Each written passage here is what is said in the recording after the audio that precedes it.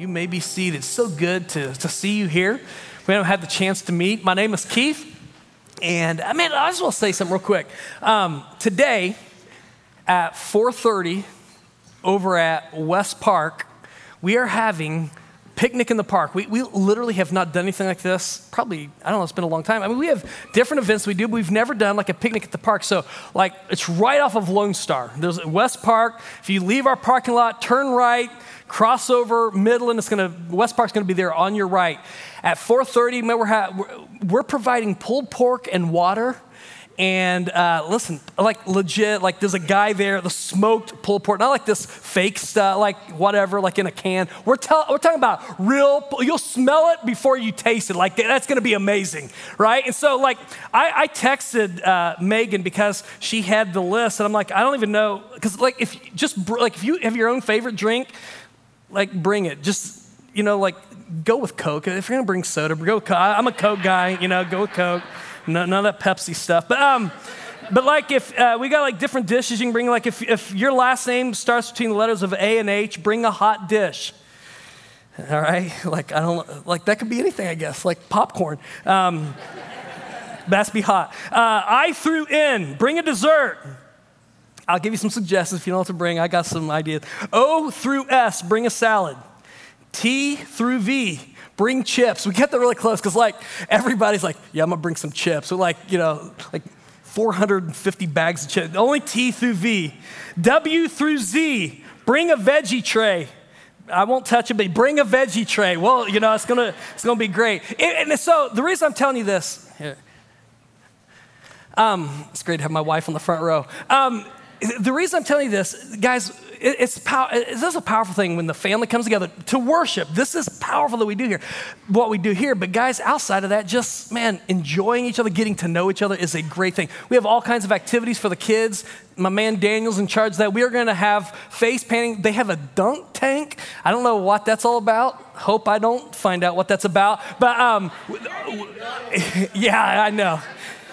Man, the crazy people are here today. Anyway, we are going to have a great time. The reason we're doing it is so important that we know each other because it's easy to show up, go to service, you say hi, bye. We never really get to connect. This is a great way to connect. And so life group leaders, while you're there, man, if you meet somebody and they're not in a life group, invite them to be part of your life group. There are going to be people wearing t-shirts. They're people that serve here at Grace. If you've been wanting to get in the game, you don't know where to serve, everybody's going to be wearing, I say everybody, a lot of people are going to be wearing similar t-shirts. And so look for that. Look for a t-shirt. And it's different colors or different ministries. We just want you to get in the game, guys. This is such a powerful thing that we eat together, we have fun together, we're gonna play games together, there's all kinds of stuff we're gonna do. So see you at 4:30, it's gonna be great. The family of God's gonna get together. Now, I'm gonna transition. Because, I say it's good that the family gets together. We're actually getting ready to kick off a series, we're getting ready to, right now, called Let's Talk About Family.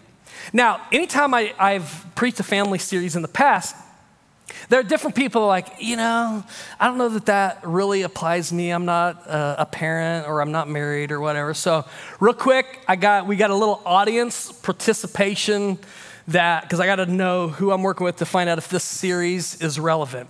If you're able and if you are part of a family, I want you to stand. If you're part of a family, I want you to stand. All right. Awesome.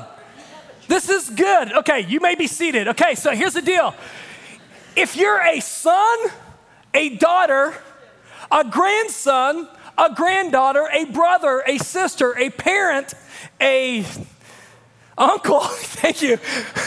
Listen, man, we're part of family. So the series, yes, there are going to be certain elements that I'll be hitting different elements in different places and talking about different things. But I want you to know that with God's help, as I've been preparing for this series, as our preaching team and teaching team's been meeting, God knows what I've been thinking about is how can this impact all of us? Because I'm convinced that in these days, one of the most powerful witnesses that God is on the move is a godly family. A godly family. And can I tell you that a godly family, a lot of us think that it's like the perfect family. How many of you are part of a perfect family? Hey, there was a kid that raised his hand. I'm like, That is amazing. I'm gonna tell you, by the way, none of my kids raise their hands. Like, I don't know what's up with that. Okay, so like all of us, we got junk in our family. Okay, this is not a series about let's have a perfect family, because every family has that one person. Like, yeah, hey, are they gonna be there at Thanksgiving this year? And you're like, yeah, they are. And like right now, you know who that person is. And if you don't know, it's probably you. I'm just telling you, so. No, but I want us over the next few weeks to look at this, because what I know is that what is necessary in this crazy, jacked up world that we live in, is the need for weird families. Hold on a second. You're like, weird. Okay, like when I say weird families, what do you think of? Odd. Somebody just pointed at somebody else. I'm not gonna say. This right here, like this is, I have this picture saved on my laptop. I don't know this family. They right now, I hope they're not watching online. Back in the day, part of awkward church culture was called this Olin Mills thing, like where they would bring you in for church directories and stuff, and literally like my family has a picture from this era. Like it's the worst picture of all time. Like, the training for Olin Mills was, can you hit the button on the camera? No, I'm teasing. Like, if you're part of that, I'm sorry. But, so like we see this picture and we're like, that's weird. No, this is awkward, right? Okay, so like, I'm not talking about, I want you to dress alike and grimace at the camera. You can take that picture down. No, when I talk about weird, the definition of weird, I don't know if you know this or not, but weird is, if you're going to use this definition, it's something that involves or suggests an encounter with the supernatural. Now, here's the thing. When we think of supernatural, like, I'm not talking X-Files or anything like that. I'm talking about, I want to see weird families in the sense that we have been impacted by a supernatural move of God in which he has transformed us and changed us and created sons and daughters, grandsons and granddaughters, parents, aunts and uncles, cousins, whatever the case happens to be. He's transformed us into a living testimony at his ability to do the impossible. And so this morning, I want you to turn in Joshua chapter 24. We're going to lay out the foundation. I'm going to read a very familiar couple of verses, perhaps, if you grew up maybe going to Sunday school or whatever, and if you're like, well, that's not me, I'm going to break this down, so don't, just chill. It's going to be good. There's a guy by the name of Joshua that, to give you a little context here, he's coming to the end of his life. If you read Exodus, Leviticus, Numbers, Deuteronomy, it talks about a guy by the name of Moses that leads the Israelites who are in captivity in Egypt. He leads them out of Egypt. But, it's a long story, I'm not going to get into all the story. He is unable, God does not allow Moses to lead the Israelites into the promised land. The man that is chosen to lead the Israelites into the promised land is Joshua. Now, I don't know if you're like into... If you're into action movies or anything like that, like I really, really enjoy, like everybody has probably their favorite movie. And so like some of you are like, no, it's not action. But like I love the Bourne Identity series, like the Bourne series. I don't know, man. Like if you haven't seen them, I'm not gonna give any spoilers, but those are like, I really, really like those movies. I think when I read Joshua 1 through 11, it's like an action movie, man. It is packed with action. If you're like one of those guys, you're like, Bible's boring, can't get into it, can't understand it. Just read Joshua 1 through 11. It is just an amazing thing as you see God work. Outside of one glaring example of God's judgment because of some stupidity on the part of a certain guy in a certain family, man, it's just like story after story of we're steamrolling our opponents. It's very opposite of what Boise State did Thursday night. You know what I'm saying? It's just like, it's an amazing thing. Sorry, man, I had to do that. I love Boise State, and I cried a lot. But those chapters are amazing. You go to Joshua chapter 12, and you take that through 21, 22. It's talking about how man, they came in, they conquered, and then they separated the land, and they got different parts of the land and all that. That part's, I'm gonna be honest with you, it's a little dry, but at the same time, if you like to study geography, in fact, we've got a guy coming in October. He's one of the foremost biblical archaeologists in Israel. He's going to be with us sharing about the geography, the archaeology of Israel. I can't wait for that. But man, it teaches you a lot of that. But finally, we get to Joshua 23, Joshua 24. He's an old man. He's called the Israelites together. And in essence, he's talking to a brand new group of people. Because the people that were brought out of Egypt, they didn't go into the promised land. It's their kids and their grandkids. And so as Joshua calls them together, he calls them, first of all, because God has a message. And for the first part, if you read the very first part here of Joshua chapter 24, it's God speaking through Joshua. And what God does is God reminds them. He takes them back to what he did, how he brought them out, why they're standing where they're standing. And then that takes to verse 13. We get to verse 14, and Joshua moves from speaking for God, and Joshua he steps out as a leader, and he has a really bold message, and that's where we're going to pick up our reading in verse 14. He says to the people, he knows that he's not going to be long, that there's more to do, but he says, "Now therefore fear the Lord and serve him in sincerity and in faithfulness." If you're an underliner, like if you like to make notes in the Bible, I would underline serve him in sincerity and in faithfulness. That's really important. In fact, that's going to be a big part of this series. But I would look at that. So, in contrast, what he's saying, this is not faithfulness. He says, "Put away the gods that your fathers served beyond the river and in Egypt and serve the Lord. And if it is evil in your eyes to serve the Lord," that sounds kind of crazy. If it's evil in your eyes to serve the Lord, I underline this too. "Choose this day whom you will serve." Make a choice.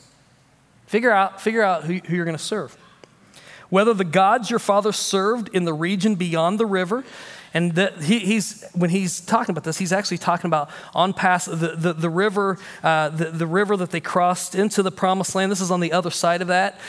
Some people think that he's even actually going even before Egypt to the false gods. God called his man Abraham out, the father of the Israelites. He called him out. He lived in a polytheistic environment. They served many gods. He said, put those gods away. But he also said, put away the gods that you served in Egypt, which I think is interesting. Like when we think of the Israelites being delivered from slavery, we think that they were just really focused on God, and that's why God delivered them. No, God chose them. And God has said many times, he said, I chose a really stiff-necked people. Like he didn't choose them because they were so good. They needed God to choose them, right? They couldn't have done this without him. And so like even in Leviticus, it talks about in Egypt, they were serving like goat gods and crazy jacked up stuff like that. So he said, put those gods away. And then he also says, put away the gods of the Amorites in whose land you dwell. But I would underline this next phrase as well, because he goes on record with a huge statement. He said, "But as for me and my house, we will serve the Lord." But as for me and my house, we will serve the Lord. And here's what I want to do this morning. You guys got to know, I want to be very faithful. I don't like to be unfaithful to the context and try to make something say something else, like something in the Old Testament, try to cross it over and just use it as a launch pad. No, I don't want to do that. But I do think that there is something powerful that we see in what Joshua shared towards the end of his life that is very applicable to where we find ourselves today. "But as for me in my house, we will serve the Lord." Because what Joshua is doing here, he's calling the Israelites to make a choice. Either get in or get out. And what he's calling to, this challenge here is actually kind of breathtaking, and here's why. This is one of the few places in the Old Testament. I should have done more research to find. It might be the only place, but I need to go back to this, where Us making a choice is mentioned because the grand majority of the time that we see in the Old Testament, it's God who does the choosing. God chooses his people. God chooses, God chooses, God chooses. And yet what Joshua is saying, there's also a choice for the people who have the name of God. There's a choice for the people to make. And what he's saying is, you need to commit. And what he does here, I like this, is he doesn't test the winds to see which way the wind is blowing before he takes a stand for something. Joshua, before he ever gets any response from the people or asks for a vote or takes a poll or anything like that, he just says, I just want you to know where I stand. As for me and my house, we're going to serve the Lord. And guys, what I want to throw down as my big point this morning, and again, we're not going to, this is not going to be one of the messages that just sums the entire series up with a nice bow. I want there to be a little tension. We'll have some next steps to take, hopefully, after the end of this message. But I want us to understand this. This is the big point if you're taking notes. A godly commitment precedes a godly family. In other words, godly families do not happen by accident. I would even go so far as to say this. A godly family is not necessarily the default even for a child of God. And I'm going to explain that some more. I want us to understand this because I think that there are perhaps some here today, and you are grieved because your sons and your daughters, your grandkids, or maybe it's your parents and your grandparents or whatever. You're grieved because your family is not following God, and maybe it's my fault. Maybe it is, I don't know. But by and large, what we've got to understand is that there's actually some choices that have to be made because a godly family is not necessarily the default. And a godly commitment must precede a godly family. Now, what he's calling them to is to determine what is going to be significant, what is most important. So maybe a great question for husbands and wives to think about, or parents and kids, or grandparents, or maybe it's just you have spiritual influence in somebody's life, anything like that, is to wrestle with this question. What does my life testify to as being most important? So let me take another quick poll. How many of you are like those kind of eaters that you don't want your food touching any other part of food on the plate? Anybody like that? Okay, yeah. Listen, you don't have to be ashamed. I'm not gonna make fun of you, right? Okay, so now how many of you on the other hand, you're like, man, it's all going to the same place anyway. Throw that bad boy on there. I mean, the food, it's everywhere to get the juices in. Like I'm like weird, like I don't know.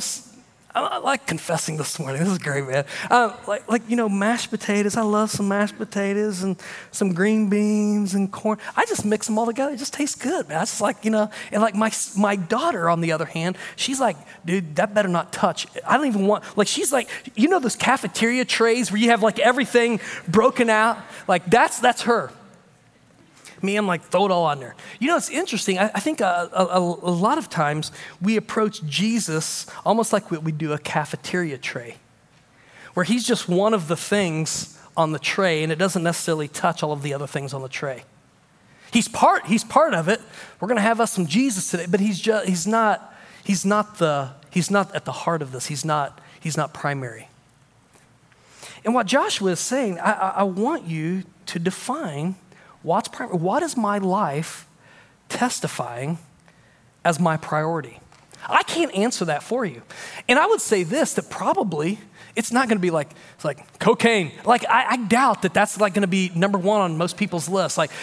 You know what? We always default it's going to be the big sin that messes us up. It's not. It's usually the little things. And actually, I would say this. Sometimes the biggest enemies of the best are good things. There's nothing wrong with that. It's just that things are out of whack. It's become something that is priority. This is really important. You see, for us, when it comes to this whole idea of choosing, we've got to understand this. And again, I want to come back. It starts with, and I'm going to go ahead and just give you my first point, and then I want to break this down. You see, choosing requires action. And the first choice that every one of us has to make is this going to be personal? When Joshua said what he said, he started with this: as for me, I'm going to serve the Lord. And see, this choice has to start here. And I'm going to say this right now. There's a choice that we have to make, whether God is going to be one of many gods or if he's going to be Lord God. And I'm just going to give you my first point. If you choose God, live it. If you choose God, live it. This is what Joshua is calling them to. This is what that's what he's calling them to. And I want to be really clear. I want to come back to even the New Testament. We've talked about the Old Testament. God does the choosing. Let's go to the New Testament. When it comes to salvation, again, God does the choosing. Jesus himself said in John 6:44, "No man comes to me unless the Father draws him." So it's not like if there are those of us who say, I made a decision for Christ. Yeah, I'm glad I chose him. That's not totally true. God has to initiate this. Our eyes are blind. I like it how Ephesians 2 puts it. We're dead in the trespasses, our sins and our trespasses. Dead people don't see. Dead people don't think. It literally takes the resurrection power of the risen Christ that brings us to faith. And then I will say this: as His grace opens our eyes to our need, there is a choice to be made. However, there is a response. We do have free will, but I always like to put it, our free will is not absolute. Our free will always bumps up against God's sovereignty. And people are like, well, man, I don't understand the tension between if God's choosing and my choosing and all that. And listen, I get there's a tension. Like nobody has resolved that tension across the years. Other than I know that God's plan is sovereign. But I also know that God calls us to respond as he's called. And I would say this: as we respond, if we choose God, we're called to live it. And there are two ways that I think we've confused with living it that I want to hit here because it's anathema to a family. And that, first of all, is a legalistic version of following Jesus, where it's rules, rules, rules, don't. Do, it's all about do and don't, can and can't, should and shouldn't, would and wouldn't, all that sort of thing. Don't drink, smoke, or chew, or go with those who do. You know what I'm saying?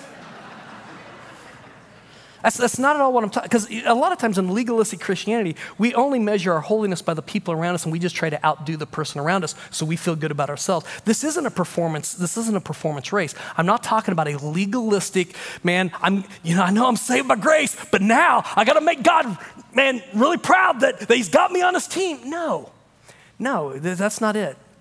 Legalistic Christianity is jacked up, but so is lukewarm Christianity. Mediocrity.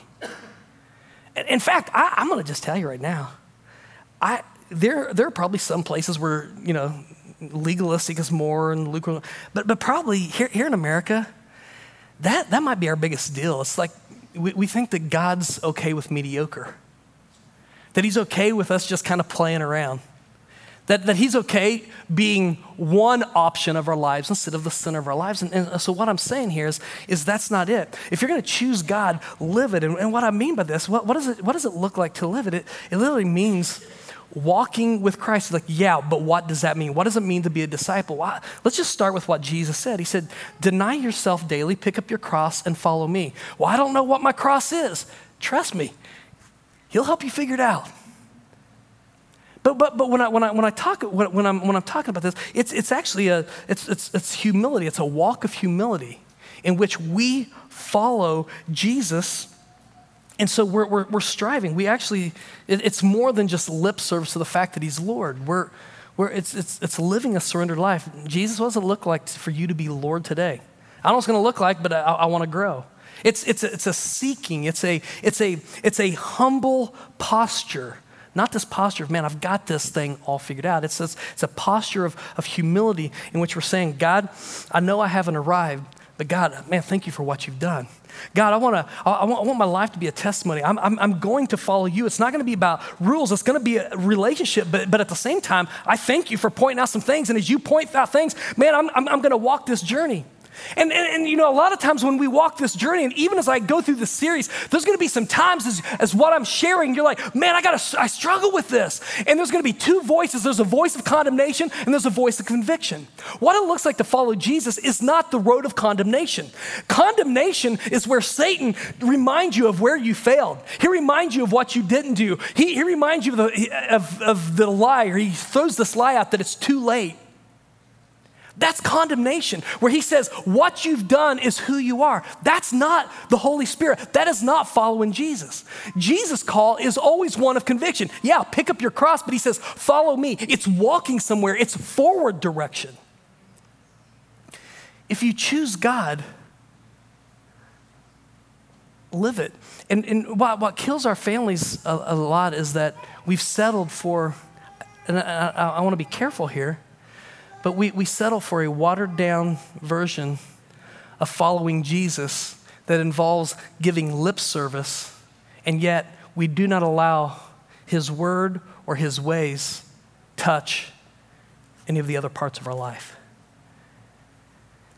And this is what Josh was doing when he calls out the people. He's like, hey, I know you struggle with serving other gods.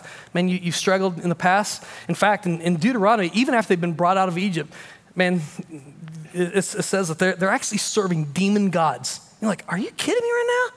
Dude, you guys should know better. They struggle with it. We all struggle with this. And that's why he's saying, guys, you got to go all in. It reminds me of something. This was before I became here to be pastor. Trey, my oldest, we were in California, and we were out on the lake. And Trey, at that point, was not a good swimmer or anything like that. But he's like, hey, Dad, I really want to go swimming. Can we go swimming? And he's talking about going swimming. Like, yeah, okay, we can do it. So they had this really long, where we were at the person's house, they had a really long dock. And so you know, he goes out on the dock, and he looks, and I'm just waiting for him to jump in. Instead, he sits down on the edge, and all he does is he just puts his toe in the water. And he puts his toe in the water, and he's like, oh, that's cold, Dad. And so I'm like, yeah, it's water, you know. So he puts his foot in, and again, oh, and he shakes. I'm like, dude, I said, you just gotta jump in, man. I said, it'll be fine once you get in there. He's like, I don't know, Dad. And then he puts both feet in the water, and he's literally sitting there with both feet in the water going. And so I did what some moms would hate.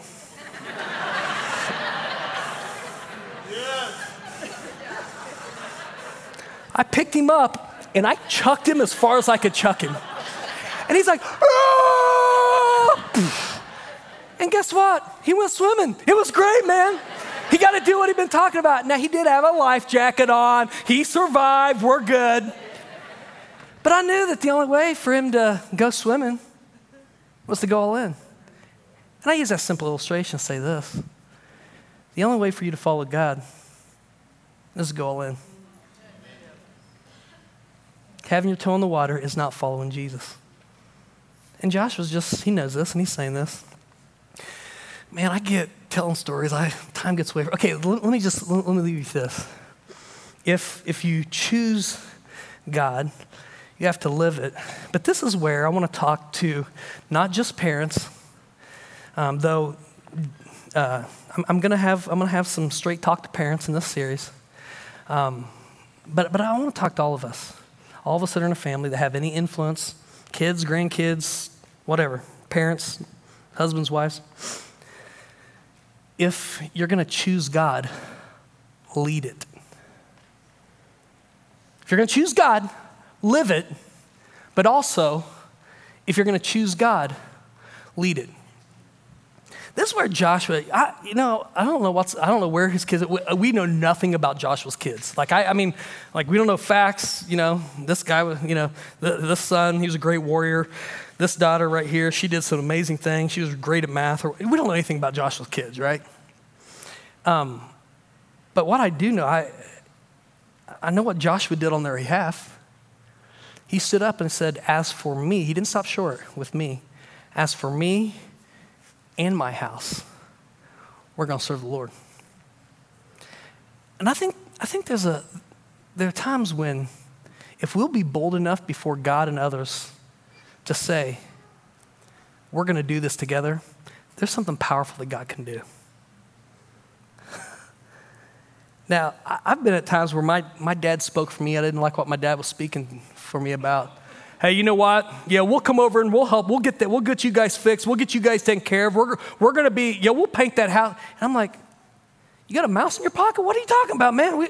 And there are times my dad committed me to things I didn't want to be committed to. I don't know the story here. But all I know is that a choice like this literally reverberates through all of eternity. As for me and my house, we're going to serve the Lord. Guys, in this day and age, not a lot of families are saying that. And that's not a dig. I'm not saying like, oh, I've never thought about saying, fine, I'm not, this isn't, listen, you got to understand, I'm not standing up here like I've got my act all together.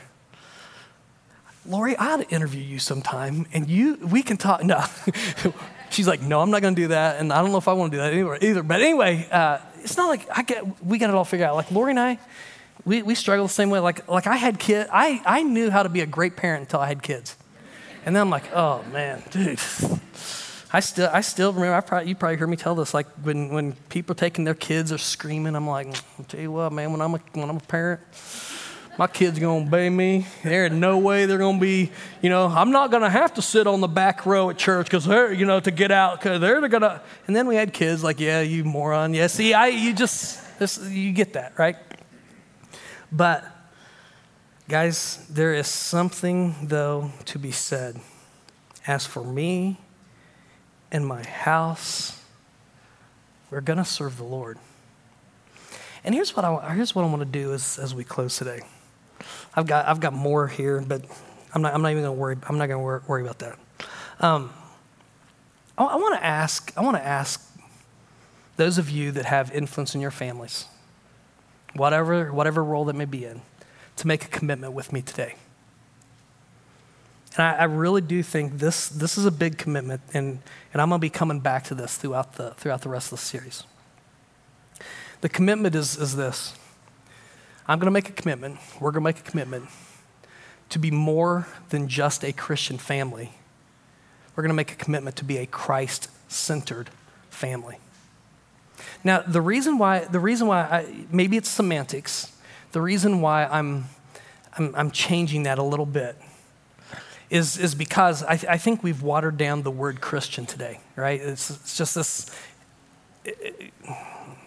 It's almost like I'm part of a club. I identify, as part of this team. Like they did a survey last year, and it was a Pew Research study, and 65% of Americans said they're Christian. Okay, I'm not here. I don't know anybody's. I'm not here to judge that. All I know is that, man, when it comes to the body coming together, that's like dropping big time when you look at overall, when you see there's things that are happening. Let's just say that it's easy to claim something. It's different to possess what we profess, okay?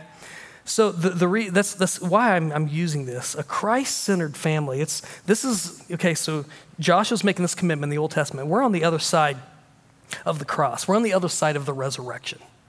And so we can make this statement, as for me and my house, we will serve the Lord. But here's the beauty of this. God sent his son here. He's given us an example. We now have someone to imitate, someone to follow. This is why, instead of just saying, as for me and my house, we will serve the Lord, as for me and my house, we're not going to merely be a Christian family. We're going to be a Christ-centered family. Now, I want to challenge you just to some simple little application steps as we close. What does this look like? I think it's almost your version of Joshua's statement.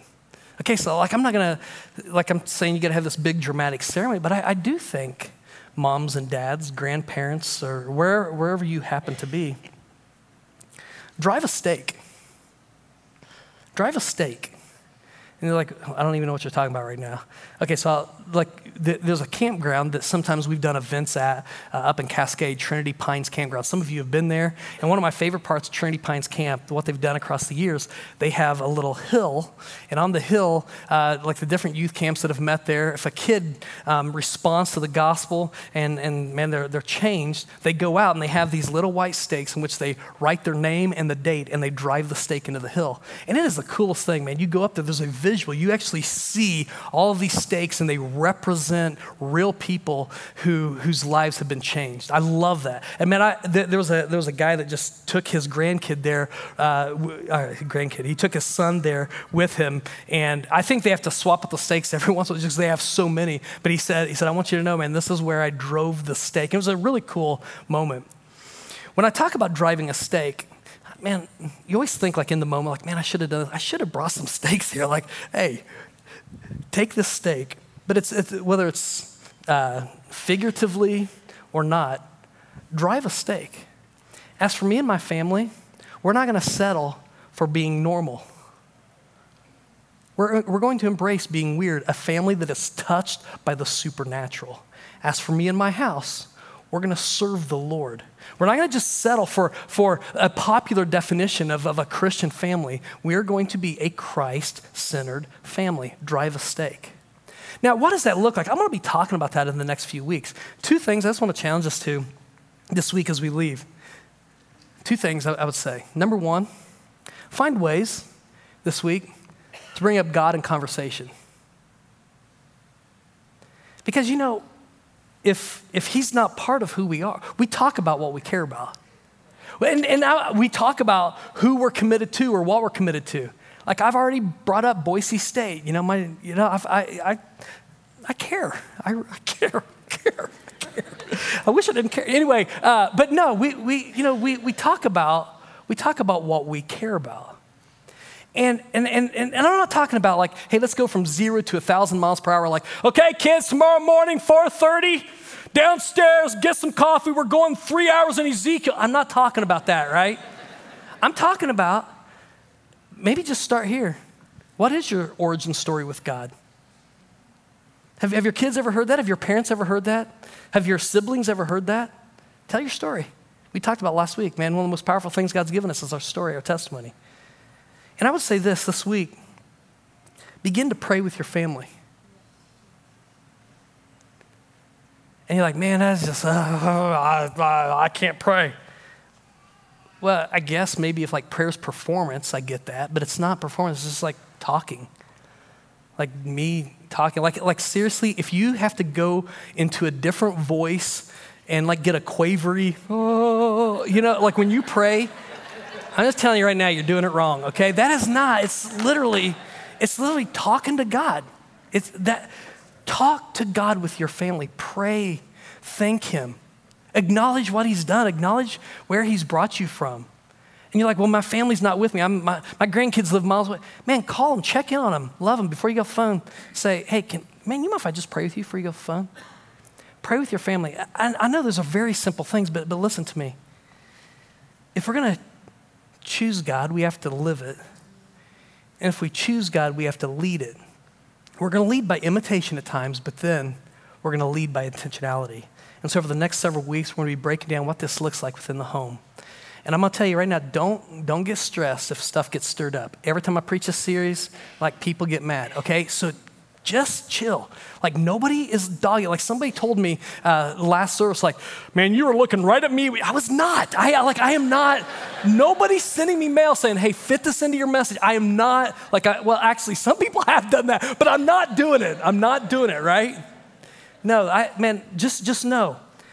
God's going to fight. I'm rambling a little bit, but let me just say this. You're going to be tempted by everything else. When you try to pray with your family this week, there's going to be a million things to try to get in the way. You and your wife will fight. Right? Because you know why? I don't want to pray with my wife after we've had a fight because I feel like a moron. Seriously. You're going to fight. The kids are going to do something stupid. You're going to have to yell at the kids and all that sort of thing. And the kids, listen, no, like my dad used to try to pray with me after he disciplined me. I did not want to pray with my dad. Like, seriously, this is not the time or the place. I'm not happy with God or you right now, to be honest with you. And so listen, I'm just going to tell you, those things are going to happen. Guys, do not allow circumstances to drive your devotion. Let your commitment drive your devotion. You've been chosen. In turn, make your choice. A godly commitment always precedes a godly family. Father, thank you so much for what you've done. Thank you for what you're going to do in our families. God, we don't have our act together. That's why we need you.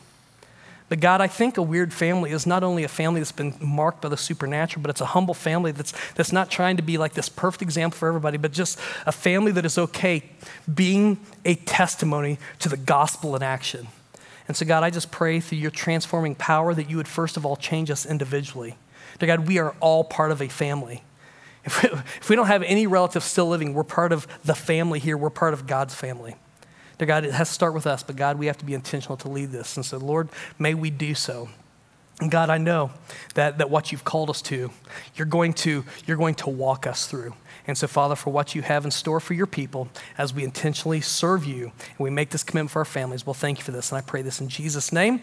And all God's people said, Amen. Hey, great to have you guys here today. Don't forget, 4:30. Everybody say 4:30. 4:30, West Park. See you there. Have a great day.